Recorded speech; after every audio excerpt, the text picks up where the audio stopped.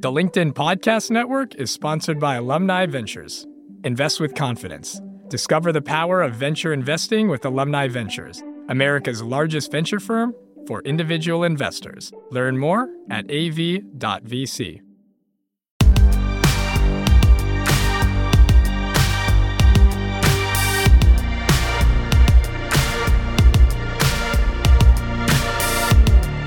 Hello and welcome to the Big Technology Podcast, a show for cool-headed, nuanced conversation of the tech world and beyond. Joining us today is the author of The Devil's Playbook, a new book about the rise and fall of Juul, the sleek electronic cigarettes your kids probably hit. She's also a reporter at Bloomberg News. Lauren Etter, welcome to the show. Thanks for having me, Alex. Great having you here. I don't know why, maybe because I've covered Facebook for a long time, but I have a real interest in vice and addiction. And so I saw that your book was coming out. It's just out and couldn't wait to dive into it. And it's a fantastic book. So thank you for writing it. But what's interesting about your book is, you write about two Stanford kids taking on a big, bad industry, one that harms people, who see the need to disrupt it and take it down with a less harmful solution. And, typically that's a tale of Silicon Valley heroism. And we celebrate that out here. But this one's a little different. So why is that? So, well, the first thing to say, just a short answer to your question, is because it's tobacco. They could have chosen any industry to innovate on, and they chose perhaps the most controversial one. Mm-hmm. Tobacco has a very long and sordid history in America, and it's one that's extremely controversial. We made it through the tobacco wars in the 1990s. The tobacco industry was near bankruptcy, and they touched a nerve like no other when, there was this long history of deceit and lying to the American public about the addictive and deadly nature of the product. They embarked on one of the most consequential and large disinformation campaigns about their product. The cigarette makers, absolutely. Right. And so these two guys make sort of the alternative to that, which is a very appealing e-cigarette, kind of looks like a USB drive. And well, why don't you keep going? But it is interesting how they see that there's this cancer-causing product. You write even that most of the damage is done by the actual lighting of the cigarette. It's not the tobacco; it's the actual flame and the combustion. And so this is supposed to be a safer alternative, but it goes off the rails a little bit. Yeah, I mean, that's one of the most fascinating things. This is one of the most deadly products that remains on the market today that's considered to be legal. And the cigarette, sorry. Yeah, we should absolutely, we're talking about the cigarette right now. Mm-hmm. The cigarette is one of the most deadly products. It contributes, causes or is the most leading cause of preventable death in America, contributes to the death of 400 and almost 500,000 people every year. So why not innovate on this product? A COVID each year. Yeah. Yes, a COVID each year. It's a really interesting statistic. So absolutely, it seemed like it was absolutely ripe for innovation. This is what Silicon Valley does. They look for products that haven't been innovated on, gaps in markets, that type of thing. And this is absolutely a product that had not been innovated on in more than a century. It was essentially paper, shredded tobacco leaf. You light it on fire, just like Christopher Columbus witnessed, back in the day, and you inhale it into your lungs. So there had been no innovation. So of course, Adam Bowen and James Monsees, the co-founders of Juul, realized that there was a big gap in the market and decided to try innovating on that. Right. And then Silicon Valley folks also go out looking for problems and try to find ways that they can solve it using technology. So they had the cigarette obviously hadn't been changed in a long time. I mean, of course, the tobacco companies had played with it. Maybe it's a lighter, drag or a more nicotine heavy drag or different flavors like a menthol or something like that. But they were in the Stanford Design Lab and basically said, no one's touched this yet, and thought that they could design something better. And it's interesting, like through the book, the Juul, and I mean, I feel like if you've been breathing in the last 3 or 4 years, you've seen, the Juul out in public, but it is cool. It's sleekly designed. It looks like this USB. It hits pretty well, and it started out with 5% nicotine, which is more Well, yeah, actually, this is a good moment to pause. So we talk about cigarettes. There's tobacco. There's nicotine. Throughout the book, there's this theme that actually it's nicotine that's the substance that's really so addicting. So yeah. I want to hear a little bit more. Just like, let's talk about baseline, because so often we talk about these things. We don't go into depth about them. There's just typically a top line: cigarettes are bad, tobacco is bad. Combining everything, the paper, the tar, the leaf, the nicotine together.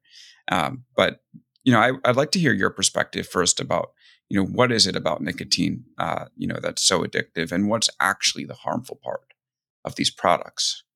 So that's one of the most interesting aspects of this product and of this debate is that actually it's not the nicotine that kills Americans. It kills 480,000 Americans every single year. It's the combustion of the tobacco leaf. So nicotine taken by itself is not necessarily harmful. There are studies that show that it can contribute to heart disease. It can, there's nothing that shows that it can actually contribute to lung disease, that type of thing. The actual thing that causes lung disease is a cigarette. So nicotine by itself, the proponents of the products will say it's just like caffeine, or it's just like, any other kind of enjoyable product that might give you like a little bit of a high or something like that. But the biggest problem with nicotine is that it's highly addictive. It's as addictive as heroin. And, when you're a teenager, when your brain is not fully developed, so the youth brain does not become fully developed until the age of 25. So studies show that it can interfere with the development of your brain and cause harms down the road in terms of judgment and that type of thing. So we're really talking about youth addiction and whether or not, really what you're getting at is a super important question about why do we care if there are millions of Americans addicted to nicotine? Like, who cares? We have millions. That is the question. Right. Yeah. Especially if it's not going to harm them to the point that a cigarette is.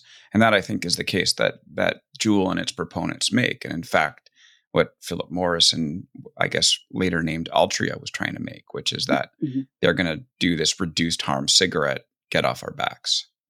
Right. And the most fascinating part of that with the tobacco industry is that for years they said, no, it's not the nicotine that keeps people smoking. It's the enjoyable factor of a cigarette. And they denied for so many years that it was that nicotine was even addictive. Of course, we have this epic kind of historical moment in front of Congress in 1994, 1996, where all of the CEOs of the tobacco industry, the 7 CEOs, sat before Congress and held up their right hands and said that they believed that nicotine was not addictive. They were splitting hairs there, but they did say that. And so for so many years, they denied that. And suddenly the industry is saying, okay, well, no, we all agree that nicotine is addictive.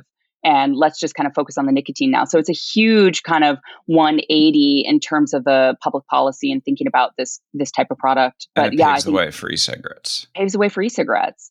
Yeah. Because suddenly you have people talking about, okay, well, cigarettes are deadly. It's a combustion that kills people. It's not the nicotine.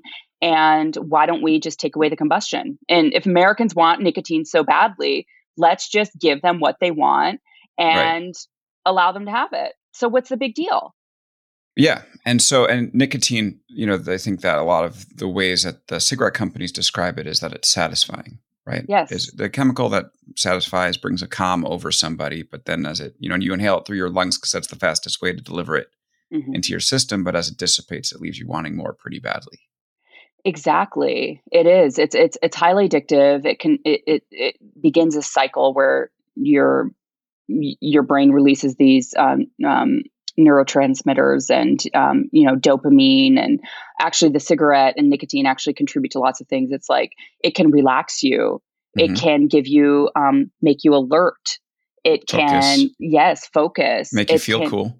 It can make you feel cool. It can give you that little buzz. It can calm you. It has lots of different beneficial properties. There have even been studies showing that it can help with people who have Parkinson's disease. So there's a real reframing of what the problem is and how do we solve it. There's actually multiple threads to this that need to be dissected and talked about. But right now, just kind of fast forward a little bit, we can go back. But right now, the tobacco industry, including Altria, is very focused on correcting the misinformation about nicotine. They feel like there needs to be a re-education campaign, and they've actually asked the FDA to spend some of their fundraising dollars that they've spent on youth tobacco use in general and prevention to re-educating Americans about nicotine. Because the truth is, a lot of people are confused about nicotine. A substantial and kind of shocking amount of people believe that it's nicotine that kills you, when in fact it's not. It's a cigarette. So it's a combustion. So I think we're going to hear a lot more about nicotine, and certainly it's not going away anytime soon. Yeah. And listeners, I swear we're going to get to the technology aspect of this in a moment, but it's important to set the backstory. So having said what we've just talked about, tobacco, the combustion is the bad part. Nicotine is the addictive element to it, but coffee is addictive, and we have that legal. So just briefly, what's the problem here then with having folks addicted to nicotine? If it is having these positive effects on people, the focus, the self-confidence and the satisfaction, what's the issue? Right. I mean, I think you should think about it this way. It's like, what is the purpose of it? And also the fact, what is the purpose of having nicotine? And who's making money off of it? It always goes back to who's making money. Mm-hmm. And you have this gigantic industry that is predicated on people being addicted to their product and continuing to use it forever. So the problem really gets at the youth issue. One of the most startling and I think sticking statistics is that 90% of adult smokers today began smoking before they were 18. 99% of them began smoking before the age of 25. Of course, is when your brain is fully matured. So you have people who are becoming addicted to a product when their brains aren't fully developed, and they become addicted to it for life. Let's say not all of them for life, but lots of them for life. And it's, essentially inhaling something into your lungs. And if they didn't start when they were kids, they wouldn't start when they were adults. So essentially the industry is basing its entire business model on the next generation of users. So I don't know. This is really a social kind of moral question about whether or not we care. Whether or not we care if there's a product that's not as deadly as a cigarette, if we care that they're using it. And I think the answer, at least in my mind right now, is that, first of all, e-cigarettes are not proven to be safe.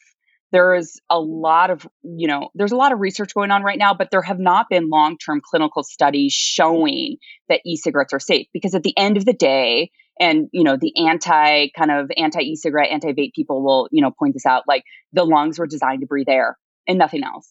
Mm-hmm. And so you're essentially, while you're not inhaling a fire-burning product, smoke, you are inhaling a vapor, or actually an aerosol, which contains propylene glycol, vegetable glycerin, lots of flavoring compounds that have subcompounds and, lots of different things that when you heat them up, they can create potentially cancer-causing chemicals like aldehydes and stuff like that. Mm-hmm. There just haven't been a long enough studies. So when you look back at the cigarette industry and you see how for so many years they obfuscated and lied about the nature of their product, it took a generation to show that there were lung cancer, that there was cancer developed from the cigarette. So it begs the question of whether or not in a generation we're going to see vapors have some sort of lung disease.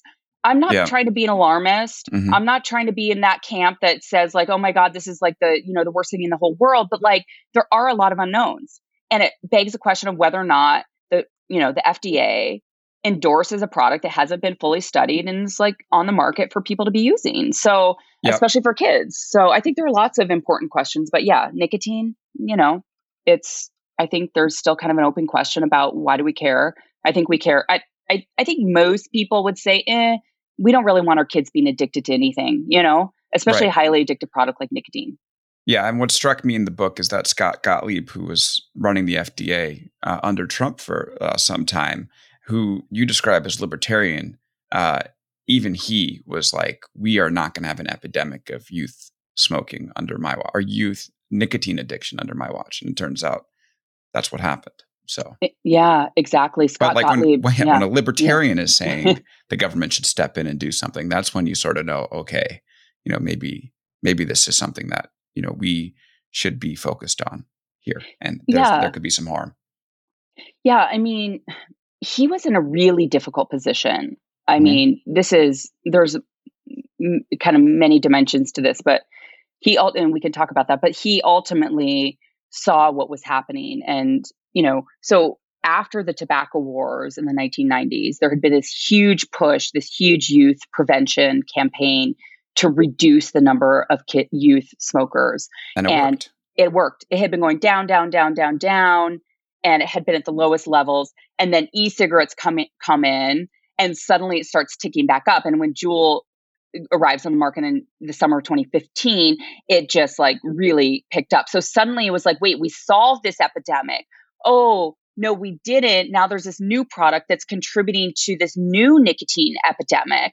And Scott Gottlieb did not want to be the person that oversaw the rise of this. Of course he did. He was that person.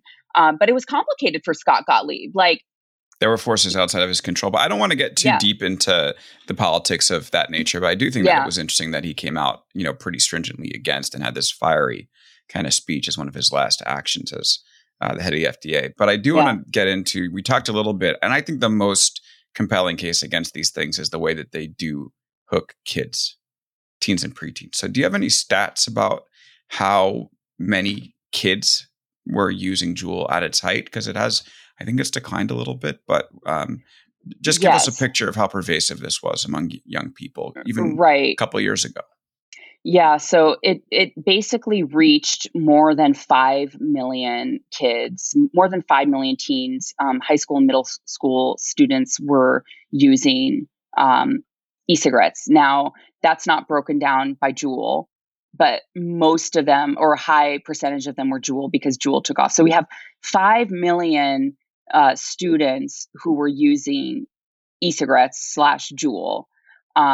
Over the past year, it did decline by about 1.3 million. So you still have like 3 point some million that are still on it, that are still using it. It's something about the past 30 days they've used this product. So it's still millions of kids that are using it. Yeah. And like super young kids also. Yes.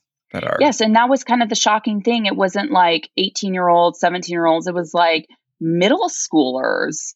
It was cascading through middle schools. So I think that was kind of the most alarming thing. It was just like, wait, is this really the solution to a bigger problem, which is about adult smokers, essentially? And that's a big trade-off and the crux of the issue. Right. That's what it was marketed as originally. That was the big, the marketing. We'll get into the marketing in a second. Yeah. But that was the initial, the dreamy Silicon Valley language is we're going to heal the world by being this thing that will take people off these cancer-causing cigarettes and put them onto Juul. So there was a moment where it did seem like Juul was going to take over the world, when those 5 million kids were using it and untold numbers of adults were as well. And now that doesn't seem to be the case. So what happened? Briefly. Well, briefly, what happened is the FDA kind of stepped in. They ended up taking off some of the flavored products. So Juul used to be sold in, creme brulee and mint and fruit and that type of thing. The FDA said, we're not going to allow these pod-based products to come in flavored products anymore. So right now you can only buy Juul in tobacco flavor and menthol flavor. So that was a huge, really took away a big percentage of their market. Really answers the question of whether those fun flavors actually were intended for kids. And I mean, once they took it off, the kids are off the market. That's very telling. Yeah. I mean, it's a little more complicated than that. There were new products that were coming on the market, like Puff Bar, the single-use products that came in like pink lemonade and other flavors. And they actually were not subjected, I guess it proves your point, but they weren't subjected to the flavor regulation. So you can still go out and buy pink lemonade flavored Puff Bar, for example. But so there was new competition in the market. But also, I think there was that scare. People suddenly got scared by EVALI, which was the lung injury, chronic lung injury that initially was tied to vaping. Right. To your point, we don't know how this will actually impact our health in the long term, but we saw some really scary stuff in the short term where like previously healthy people were obliterating their lungs with vape machines.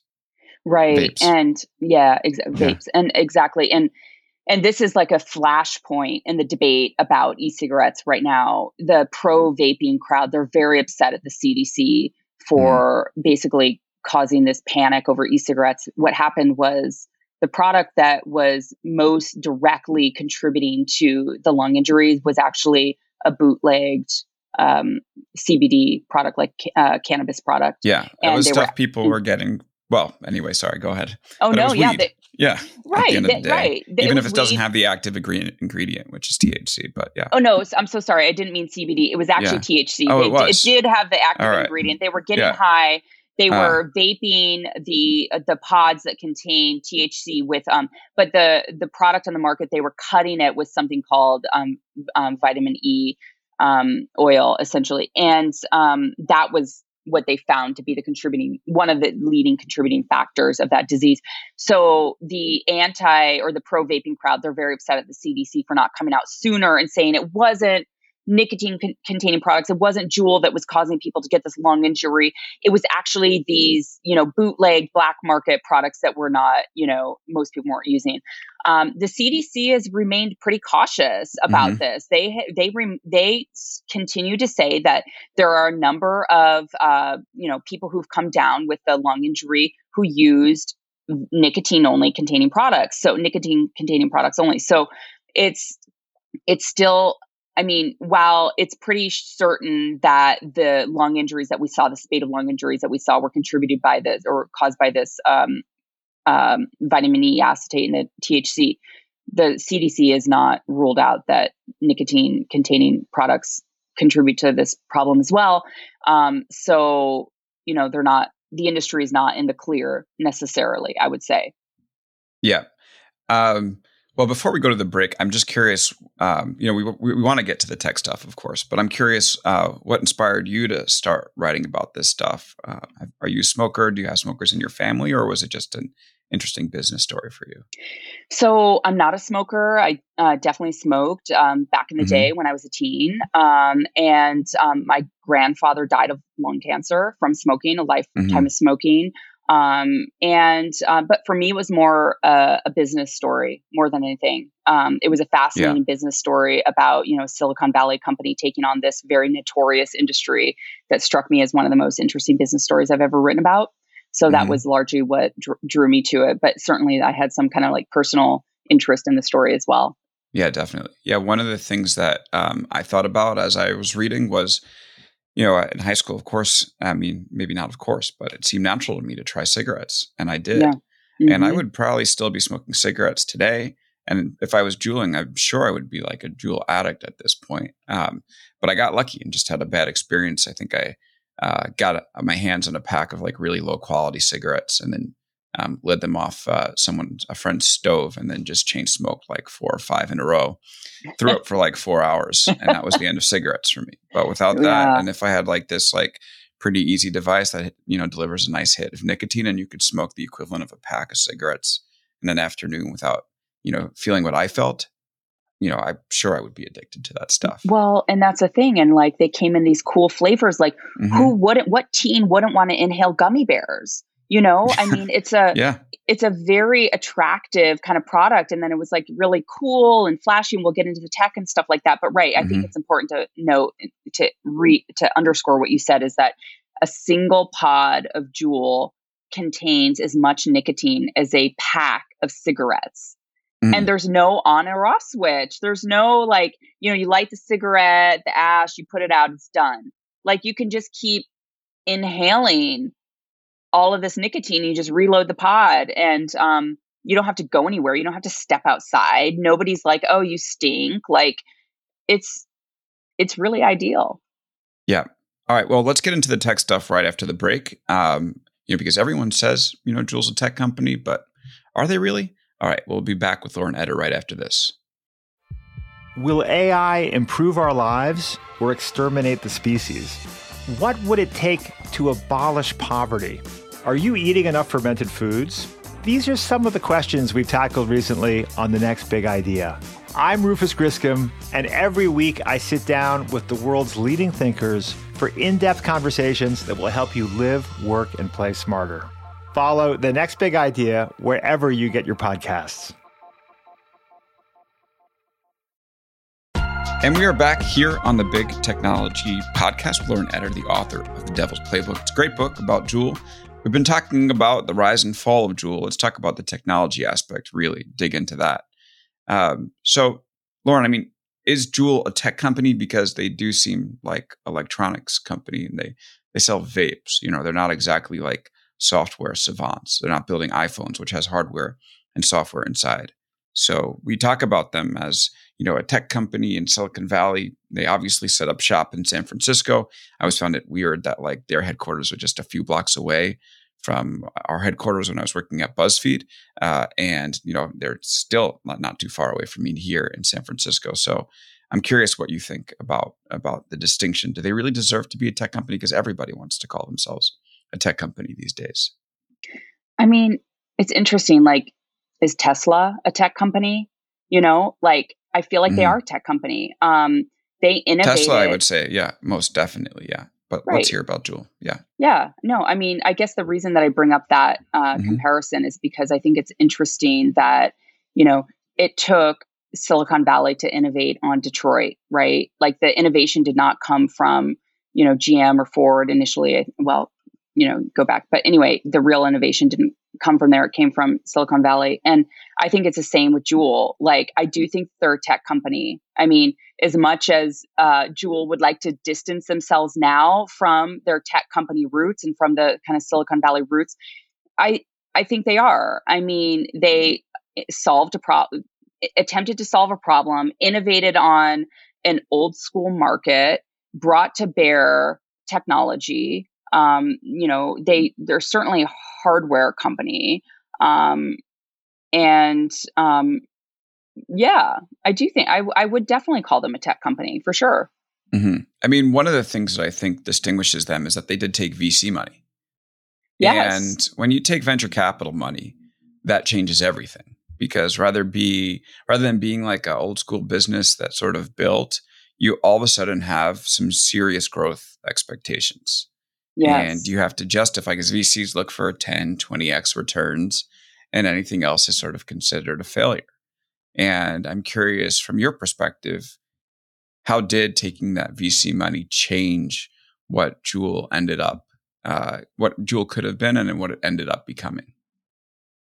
You know, when I think about Juul and what the company could have been and how they could have solved this real problem of smokers and the smoking epidemic, I really do believe that taking the tech money and, you know, kind of fashioning themselves as a tech company was, in a way, their demise, because it did put so much pressure on them to meet those metrics.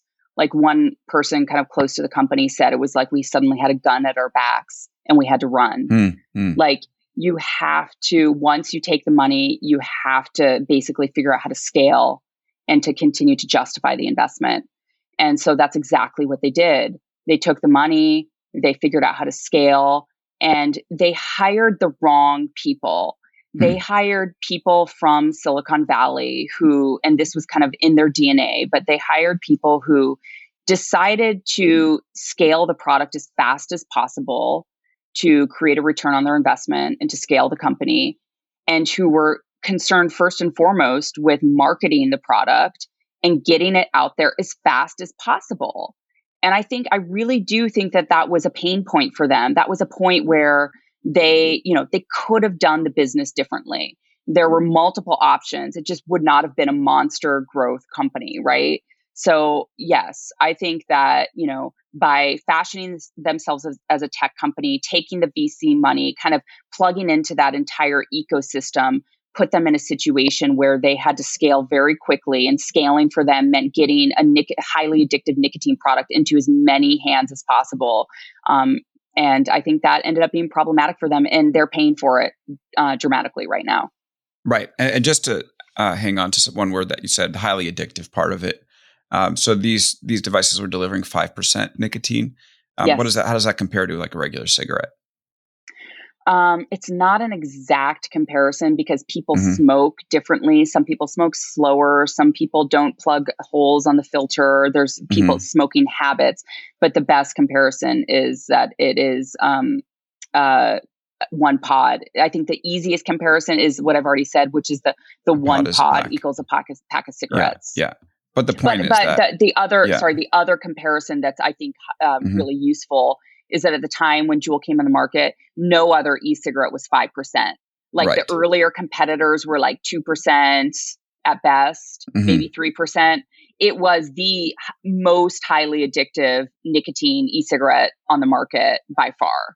Right. And you couldn't even, if you wanted to get a less concentrated nicotine pod from them, you couldn't get it. Correct. So so I think they did that. And then of course the marketing to kids, right? Because they knew that was going to give them the big market and that had a chance to blow up due to virality. So it seems like those decisions are what are basically a factor of this money. Right. So this is one of the most contentious issues right now. And this is, the attorneys general are going to be litigating this. It's like a very hotly debated issue right now that has like very high stakes kind of legal ramifications, whether or not Juul actually intended to market to kids. So essentially when they created their first marketing campaign, they designed a campaign that seemed pretty cool. And seemed like a very sexy, kind of flashy, using bright colors, using super hot models. And not only that, they were talking about how internally, I think you have this detail in the book, they were talking about how the models looked young and they were happy about that. Yeah, that's going to be probably introduced in litigation. The fact that they were talking about the youngness of the models. Crazy to me. It's like anyway. Sorry, go ahead. Well, for Juul to kind of play devil's advocate or to come to Juul's defense a little bit, like they did talk about how we should get models who look, older, or we should get models. They talked about it, and I think that's going to actually be potentially problematic for them because they are aware of it. But they did say, let's try to get models who are at least like 25 or older, so they don't seem like they're young. But like, I've worked in marketing. Like you don't get something out the door unless you go through like 50 rounds of approvals. It's not rogue marketer is going to go out and say, bam, and then you're going to, you refine the message. And by the time something gets out the door, everyone signed off on it. 100%. And Juul was unique because the board of directors was extremely hands-on. This was not a board that met occasionally to kind of like check numbers and make sure like things were going off the rails. Yeah, they were living in the offices. Yes. And they were extremely involved, and they absolutely saw the marketing campaign and signed off on it. And but their mindset was, okay, let's create a product that's cool and that people are going to like and that people are going to use. And how do you market a product to a 25-year-old that's not cool to an 18-year-old? It's a very kind of difficult marketing kind of line to walk. And I think that getting back to tech, they relied heavily on social media. Juul was everywhere. It was on Instagram. It was on Twitter. It was on Facebook. It was, they had these splashy parties that they threw in the Hamptons, and, they showed up at music festivals. And so, of course, they marketed their product to be cool, and they immediately got backlash and tried to kind of correct. But the genie was out of the bottle. Yeah. Just like, with social media, once something goes viral, you can't take it back. You can't be like, oh, I wish I didn't send that tweet, or, oh, I wish I, hadn't done that. I mean, a lot of people find that out the hard way. Right. Yeah. Yes. The genie was out of the bottle and their product was out there. And again, getting back to the danger of having a viral product that is also addictive is that there's a snowball effect. People want more of it, and they can continue to come back for it. And that's partly the genius of the business model too, right? Is like, it's not like a razor blade. They kind of built their model like similar to like Gillette or something like that, but razor blades aren't addictive. Right, because you want to buy the refills, but you don't get addicted to shaving. You might like it, but you're not going to have a chemical need for a smooth face. Correct. So I really think that it was their entire business model. Their entire business model was flawed. They could have like gone the slow route where they, sought approval from the FDA to sell it as a therapeutic device that treated nicotine addiction, or they could cigarette addiction rather. They could have, marketed it to adults, truly marketed it to older smokers. And they just didn't. I think it gets back to your question about, is this a tech company? They had the pressure of Silicon Valley. And then the VC money in particular, which demanded those returns. And I view this thing as such a tragedy, honestly. I view the Juul story as a tragedy, because as I read your book, I learned so much about the industry. And I learned about how, like we spoke about at the top, the damage is through the burning of the cigarettes. And this is actually a real harm reduction tactic that can be used and can help people. And Juul had that opportunity, through the design and through all the brilliant scientists they brought in to help engineer the product just right. And they could have been, who knows what will happen to them in the future, but they could have been this great respected business that had a massive market just marketing to the people smoking cigarettes already who are looking for an alternative. And in fact, people in the book, you were talking about how employees started reaching for the Juul instead of their cigarettes in the early stage. So it did have that replacement capability. But it was this drive to just get so big, growth at all costs. We hear that all the time out here in Silicon Valley. And that ended up turning this thing into, you wrote it right in the title, the devil. When you start hooking kids on this stuff, in pursuit of growth at all costs, and delivering so much nicotine, it becomes impossible to put down. It's a big issue. So I don't know what you think about it, but I view it as a tragedy for sure. Yeah, I think so too. And I don't want to speak for the founders at all, but I believe that, you can. We won't penalize you on this one. Yeah. No, I do, I do think that they really intended initially to solve that problem. And I think that they just got put into the meat grinder.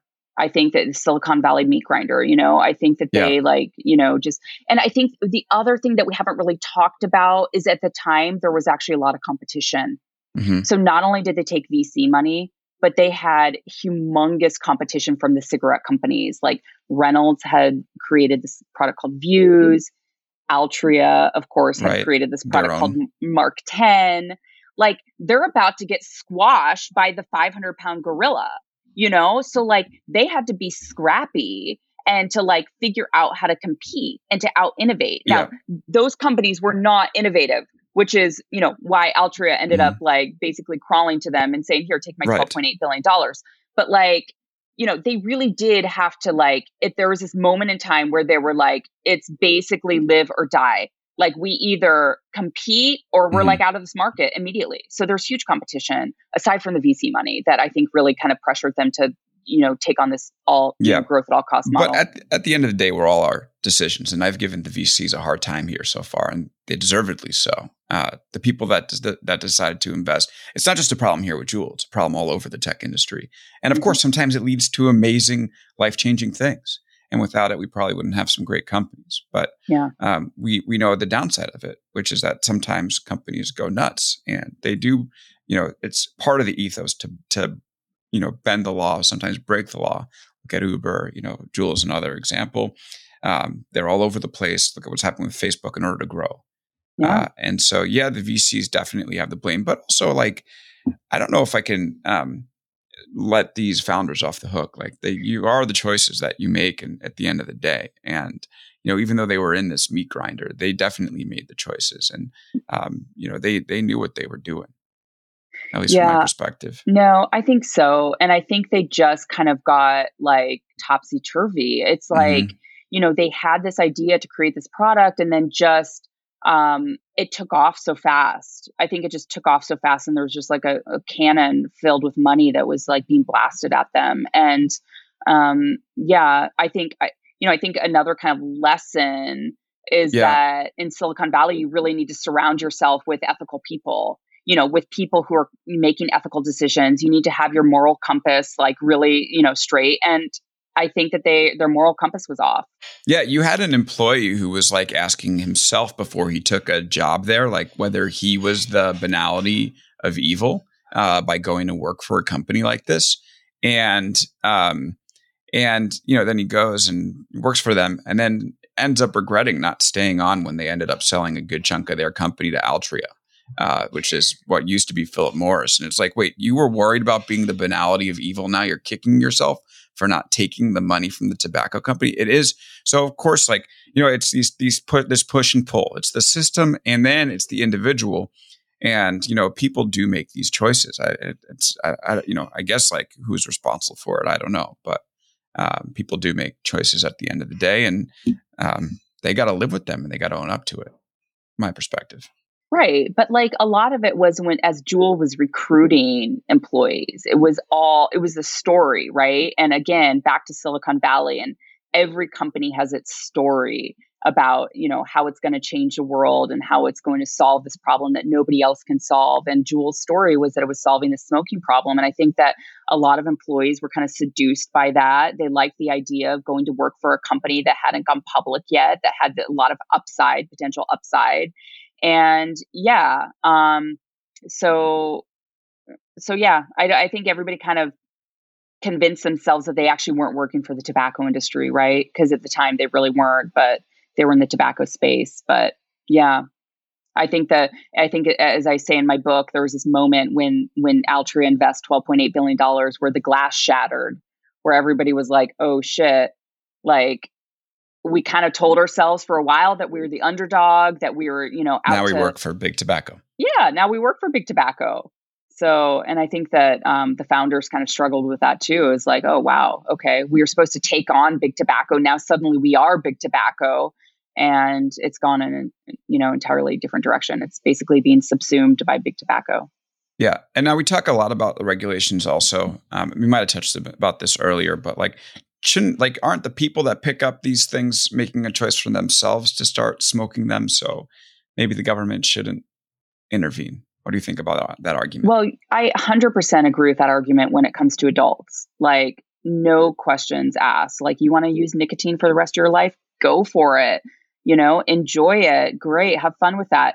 And reap the consequences if there are them. But for kids, I think it's just a different equation. It's for kids, and then, people will say, well, it's up to the retailers to police that. They shouldn't be selling to underage kids and stuff like that. But, for a while there were not very many barriers for the kids to getting the products and stuff like that. So I don't really think that argument applies for young people. They're teens, their brains aren't fully developed. They're probably going to end up doing maybe some of them will end up doing something bad, smoking cigarettes or, smoking pot or drinking alcohol or whatever. But it's when you have that kind of the risk factor that's there with the highly addictive product combined with the marketing that appears to be targeting the kids. I think that's the problem. And I think that's really the problem for Juul. Had they not gotten the kids addicted, I don't think people really would have cared as much. It wouldn't have been a big deal. I think they would have had that more heroic veneer, honestly. Mm-hmm. It was they stepped on the third rail of American culture. I mean, we went through the tobacco wars where almost 30% of teens were smoking, and it was right. And tobacco, they were explicitly marketing to kids. Oh, 100%. They had Joe Camel backpacks. Yeah.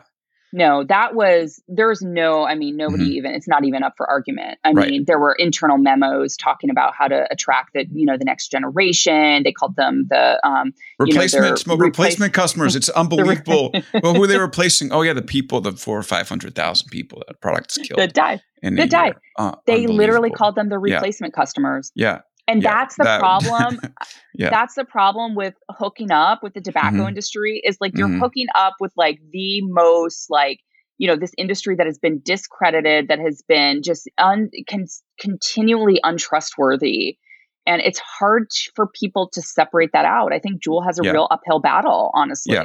And I want to get to some more regulation stuff in a minute. But one question before we go to our second break, which is how important was social media in spreading this thing to kids, and do the social media companies bear some responsibility? I mean, I am reticent to call for social media companies to censor stuff because we know where that goes.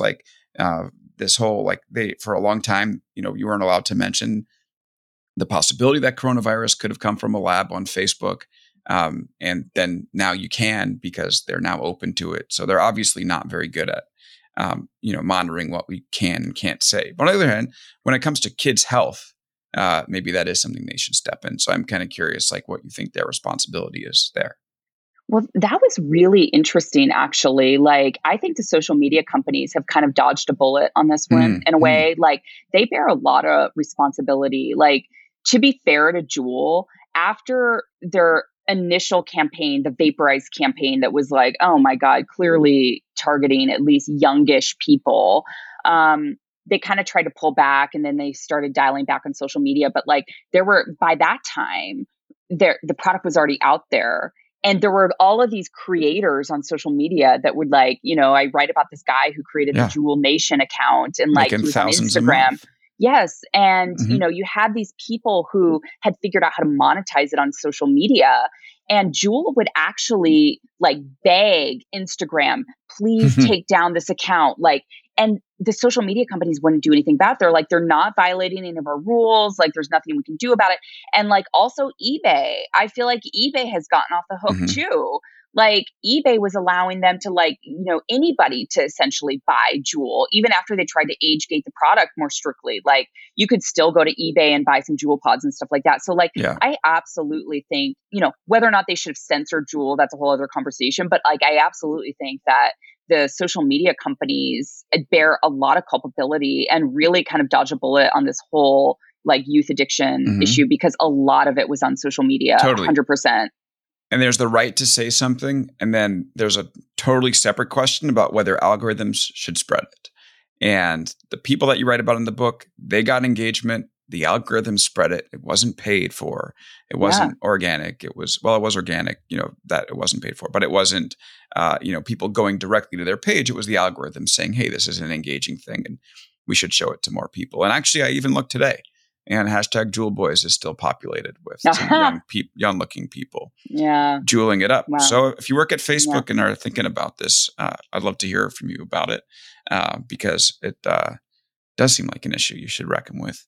All right, let's take a break. I want to talk a little bit about the regulatory aspect here, more broadly from like a technology standpoint. So we'll break and come right back for one last segment.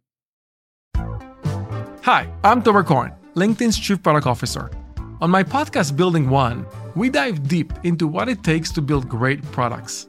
Recently, we had Zach Perret, the CEO of Plaid, and he shared about his struggles building a financial app for consumers and how he was able to turn it all around with a critical pivot. Take a listen. I personally couldn't resonate as much with the consumer set that we were trying to reach. I just didn't have that level of empathy. When we made the shift to building a B2B product, though, I was building the product that I wanted. My co-founder and I were creating the product that we wanted ourselves, and we had so much empathy for what that product was. Such a great insight. In that sense, we got lucky because we were creating a thing for ourselves. And then the people that we were talking to also had the same problems we did. They were fintech developers. We'd been a fintech developer. We'd been trying to build a fintech product for a year. And so we had such deep empathy. We had such a clear ability to... If you want to hear more of Zach Perret's story and the lessons that follow, listen and subscribe to my podcast, Building One. And we're back here for our final segment with Lauren Etter, author of The Devil's Playbook and also a reporter at Bloomberg News. The book is great. You should buy it, especially if you're already here in mid in the 40s in the conversation. You'll like the book, I promise you.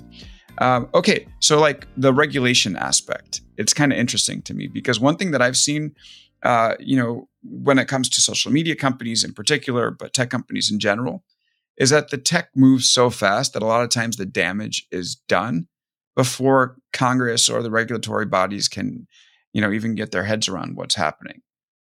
It seems like part of that happened here, but they also moved pretty fast.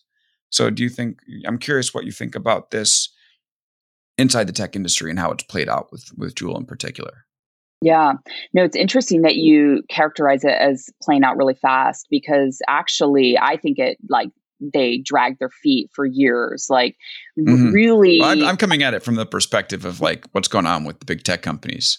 And what we see with them is Congress drags them in front of hearings, makes YouTube moments, and then doesn't do jack shit. So actually they acted here. And to me, that was, but I guess like when you're addicting millions of kids to, e-cigarettes. It's fairly slow. It's a couple of years. But sorry, go ahead. I didn't mean to interrupt you. I mean, I think we're on the same page. The point, the important point, though, is that Juul was able to exploit a regulatory gap.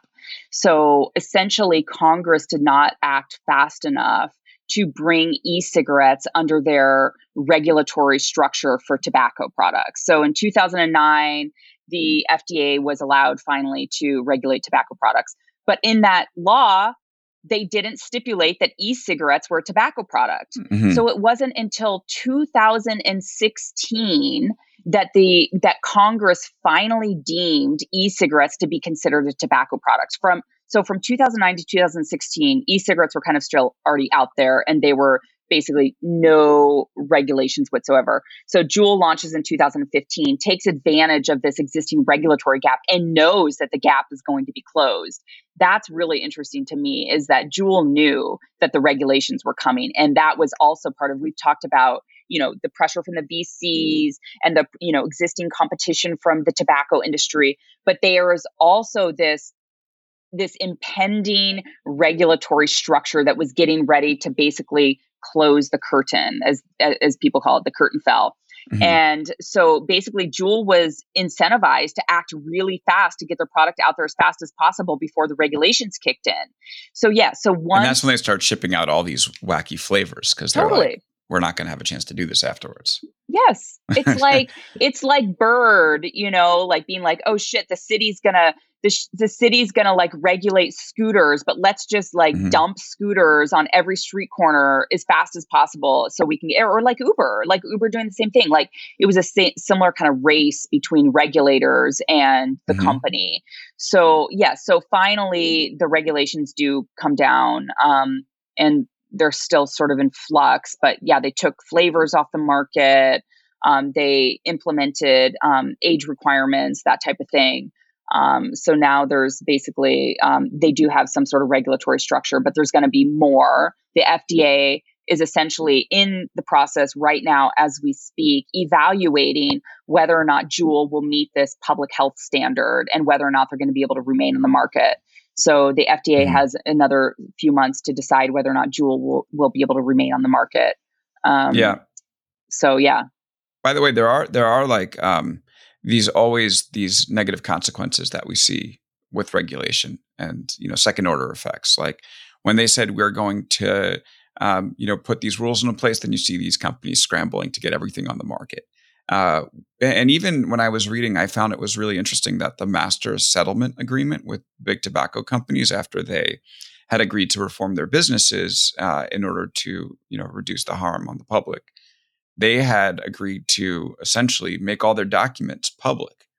And that's great from a public accountability standpoint, but also it ended up, I don't know where Juul would be without those documents, because the company's founders ended up combing through them, and all the competitors ended up combing through it. And they essentially had, maybe that's what it is, the playbook, right? Oh, totally. Right there, because of the regulation that we've done. So I just make this point to say that oftentimes people say that regulation is simple and, X outcome will inevitably be good if X regulator does this, but it's complicated stuff that can have all these second order effects that aren't immediately apparent and don't get summed up in catchy headlines. Yes. And I think in this instance, the most important effect is that if, these products aren't allowed on the market anymore, smokers, legitimate adult smokers mm-hmm. who are essentially, have confined themselves to a death sentence, they don't have the opportunity to access a product that's potentially safer than, a cigarette like Juul. Yeah. So, there are super large consequences. It's a balance. And I think that the regulators, the FDA in particular, has a very tough balance to strike, and they're under a lot of pressure from all sides. I can't imagine the FDA taking this product off the market. I mm-hmm. think that, they'd be sued. I think that there would be huge blowback, political blowback. So this is an industry that is truly at an inflection point right now. And it'll be very interesting to see which way it goes. Weird question, but we've talked a lot critically about the company. But do you think that? Well, obviously the damage has been done in some way, but if they do end up getting all these adults that, like, as you mentioned, are hooked on cigarettes and have basically, created a death sentence for them, and it does turn out that this stuff is safer, then it seems like it's safer, at least. Can Juul one day be a good thing for society? Yeah. I mean, I think if Juul can thread the needle, which is essentially excluding the next generation off from nicotine addiction while treating adult smokers, that they can. Mm-hmm. But I had this very interesting conversation with Mike Moore, who is, the former attorney general who, really brought this, one of the first tobacco lawsuits and was super consequential. He essentially said these companies exist solely because they've gotten people addicted to nicotine. And mm-hmm. if you can't convince people to pay money to inhale something into their lungs, then you don't have a business anymore. And mm-hmm. If you think about it, if this industry doesn't have a next generation of users, there's not a very long tail on the industry, right? It's going to peter out eventually. So there's this huge, fascinating kind of business incentive for them to continue hooking users. But at the same time, they say, no, it's just for adult smokers. So I think if Juul can truly be a solution for adult smokers and adult smokers only, and not lead to initiation of either youth or non-nicotine users, then it's probably a pretty good product. But there's a big but there. Yeah. There's a big but because what company wants to be in business for a single generation? No company mm-hmm. talks about it like that. Right. You talk about multi-generations. How do you build a business, not just for one generation, but multiple generations? And if they're true to their word that they want to, be a product for current smokers, then there's a finite kind of element to their business. But everybody knows that they're going to get new users, whether or not those are teen smokers, perhaps, whether or not those are just kids who want to try nicotine. Mm-hmm. I mean, I think we're always going to have nicotine users. But yeah, I think it opens up a lot of interesting questions. But if Juul can be true to its stated mission of getting adult smokers off of cigarettes, smoking cigarettes, then it could be a okay business. Yeah. And I asked that question because I was tweeting out the end of your book, which I thought was great, talking about they didn't need to get, basically was saying what we talked about. They didn't need to try to get this big, and they could have been this force for good that they hoped for in the beginning. And, someone tweeted back, what about the utilitarian argument? And it's like, all right, well, it's still in play. It's just kind of far-fetched. And what is the utilitarian argument? It's basically will it take people who smoke cigarettes and end up turning them on to e-cigarettes? Essentially, we've been talking about it. So TBD, but not looking good. What have they felt about the book? Have they contacted you, or have you gotten a chance to speak with the founders? Because I didn't see any direct quotes from them in the book. So right. Yeah. So what I'll say is that I've heard a lot of feedback from Richmond, which is very interesting. Richmond is where Altria is based. That's the hometown of the tobacco industry. And I know that there's a lot of interest there. And, I've gotten some interesting feedback and stuff like that. But so far, it's so far pretty interesting. But I'll leave it at that. Okay. They're not threatening to sue you or anything like that. No. Yeah. No. I really don't see why, it's like, there are lots of haters out there, people who, think that I'm some sort of anti-vaping person, but I feel like it's a pretty nuanced look at this, complicated, super controversial industry. And if they read my book, then they'll realize that. But, I don't think that, I don't see a lawsuit. I just don't. Yeah. Last thing I want to end with is there's a scene at the beginning of the book where the two Juul founders go into Altria, which again is the rebranded Philip Morris. Come on, guys, stick with the name. Own what you've done. But okay, Altria. They go into Altria and they try to sell the product to them or try to get investment, and they get laughed out of the room. And they were all gung ho, we're going to destroy big tobacco. Then a number of years later, they end up selling 35%, I believe, of the company to Altria for somewhere around $13 billion. Yeah. a price tag so big that Altria had to lay off a number of people in its traditional businesses, and it tanked the stock. And then they had to write either they've written down their investment or they don't believe that it's worth anywhere close to what they paid for. So, in some sense, they actually did stick it to big tobacco, but not exactly in the path that they hoped for. I thought the exact same thing. It was like they're like saying they're going to take big tobacco down. And I think there's even a quote in my book where they're like, we just punked this 100-year-old company, cigarette company.